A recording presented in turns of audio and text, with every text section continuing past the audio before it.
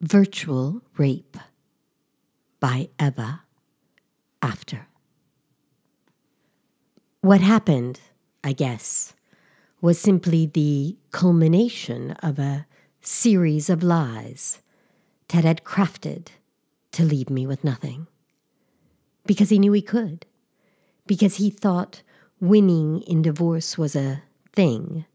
Because he thought he deserved it all anyway, and because, as he'd bragged to me that spring, he thought he could do and undo anything. I struggle now to make sense of our marriage because I thought we'd laugh together, talk together, work together, and had great erotic sex just together. But I also knew right away that for Ted, nothing was ever enough. Ted always wanted more, and I remember thinking that to make him happy, to be a good wife, I had to get it all for him. Ted was a gem if he got what he wanted, so cool and generous and easygoing, and such a dick when he didn't. So he rarely had to try to convince me of anything. If ever I wasn't all in, though, he'd prod and coerce and compare our lives laughingly until I'd submit to his desires. And then, if that failed, he could graduate to using anger, threats, and, worst of all, he'd employ an array of rejection and silence techniques to hit his choices home harder. He minimized this bad behavior, justifying his silently looming outbursts as only occasional. So I never really thought of my constant acceptance as signs of his abuse. I even thought I should feel lucky to have him. When he was happy, it all seemed so worth it somehow. He had the money and the power, and my job was just to get his show right. But then, little by little, my job became more about not getting him mad.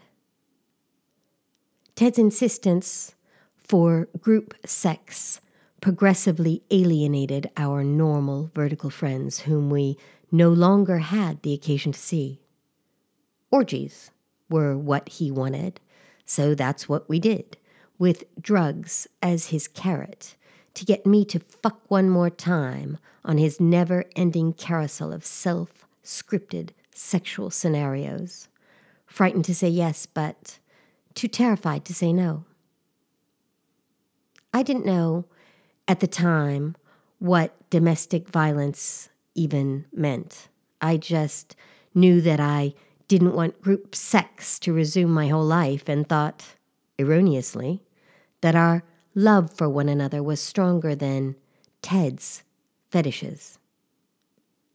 This realization would cut right to the heart of his domination thing, though, because Ted was used to choosing the game and making the rules, after all. He told me from the beginning that he had abandonment issues. I thought that meant he feared people leaving him, but I suppose he was really just afraid of abandoning his own command post. So to rein me in a quest to find out how I could possibly ever disobey him or question him, he began to spy. He scoured my phone and our credit card bills, read my emails and my texts, rummaged through my electronic data and my search history, raked around my social media, my anything. Then he installed the nanny cams. The more time he spent hunting me down, the more things he thought he knew. Always out of context, always only fragments, always unfair to interpret or to judge. In the beginning, I'd see him late at night or in the early mornings, next to me, in bed, with my phone, He suggested I change my codes a couple times so he wouldn't be inclined to look. But I didn't, because I didn't care. I had nothing to hide. He was welcome to my data. Little by little, though, as his behavior became more erratic, I'd change them, then always end up telling someone because someone always needed to use one of my devices for something. That's what normal people do. I'd always thought the codes were for thieves, not for family members anyway. The more he shook me down, the more he was able to pin together his own personal interpretation of abandon, and the more justified he felt in his crusade. Obliged to squirrel away his trove of information, however, in order to continue without suspicion, the more paranoid and schizophrenic he began to act. The crazier Ted became that year, the more hurt and confused and dizzy I became too. I had no idea at all what he was up to, but the more fearful I became of his moods and silences, the more I talked to my friends and family about our incomprehension, and the further I pulled away. Abandon, Ted's own self-fulfilling prophecy, had whipped his righteousness up to a peak, justifying his virtual rape of me, my family, my children, my home, my things, my heart, my soul, and my mind. And the more piously and zealously he raped me, the more furious he just became. I wonder if Ted really thinks that the end, my confusion, the upheaval and abandon of our marriage, justified his spying, or if he now realizes that his spying and his control created our sordid end. In Ted's head, spying had started out as a good idea, a possible solution, a perfect opportunity. It soon appeared in evidence.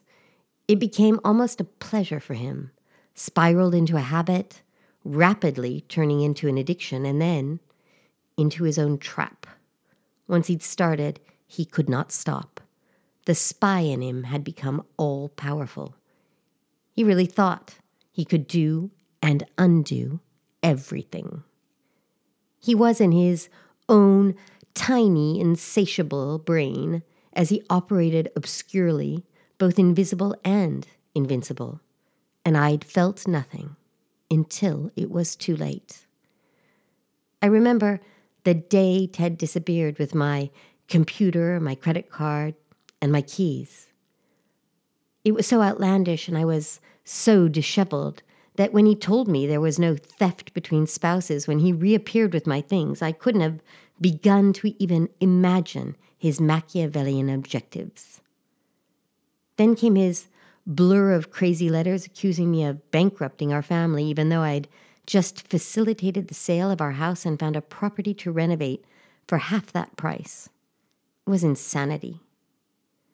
Then he'd coerced me into giving notice on our rental apartment so that he could legally move everything out behind my back, emptying anything of value out of our principal residence, sorting through it all with a fine-tooth comb as a surprise for me when I would walk in alone on August 1st.